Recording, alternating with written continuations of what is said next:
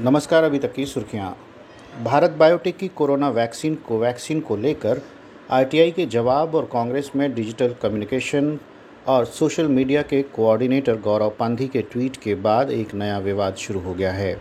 गौरव पंधी ने आरटीआई के जवाब को ट्वीट किया, जिसमें पंधी की ओर से दावा किया गया है कि नवजात बछड़े के सीरम का इस्तेमाल कोविड-19 वैक्सीन कोवैक्सीन बनाने में किया जाता है। गौरव पंधी ने बताया कि कोवैक्सीन में बछड़े के सीरम का इस्तेमाल हुआ है। ये जवाब central drugs standard control organisation ने विकास पाटिनी नाम के व्यक्ति के आरटीआई पर दिया है। इस पूरे मामले पर कांग्रेस प्रवक्ता पवन खेड़ा ने कहा कि हम चाहते हैं कि सरकार और भारत बायोटेक आरटीआई में जो जवाब आया है उसका जवाब दें। गाजियाबाद में बुजुर्ग मुसलमान के साथ पिटाई मामले में अब नया मोड़ आ गया है। पीड़ित बुजुर्ग के बेटे ने पुलिस की एफआईआर पर सवाल उठाते हुए कहा है कि कोतवाल ने अपनी मर्जी से तहरीर लिखी।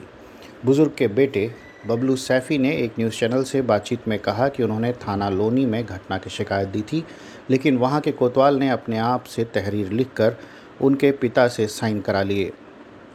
बता दें कि इस मामले में फेक न्यूज़ फैलाने के आरोप में पुलिस ने ट्विटर इंडिया समेत 9 लोगों पर एफआईआर दर्ज की है। उत्तर प्रदेश के अमेठी में साल 2012 में गायत्री प्रजापति एक कद्दावर नेता के रूप में उभरे थे। अखिलेश कैबिनेट में जगह मिली तो उन्होंने पीछे मुड़कर नहीं देखा। फिलहाल वो जेल की सलाखों के पीछे हैं।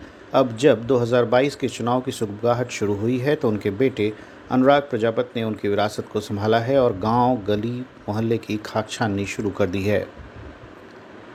इतना ही नहीं, लोगों को समस्या न हो इसके लिए उन्होंने एक कैंप कार्यालय भी खोल दिया है। यहां गरीब परेशान हाल लोग अपनी फरियाद लेकर पहुंच रहे हैं।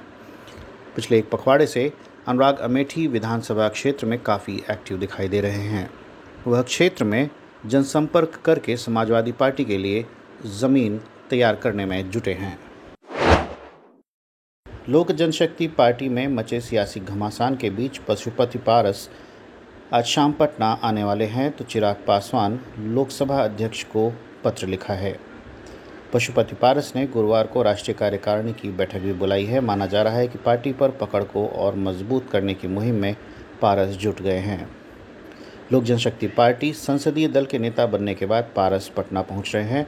अब वो पार्टी के राष्ट्रीय अध्यक्ष बनने की ओर बढ़ रहे हैं। कल राष्ट्रीय कार्यकारिणी की बैठक होगी। इसके बाद राष्ट्रीय परिषद की बैठक बुलाई जाएगी, जिसमें पशुपति पारस को औपचारिक तौर पर राष्ट्रीय अध्यक्ष बनने का ऐलान किया जाएगा।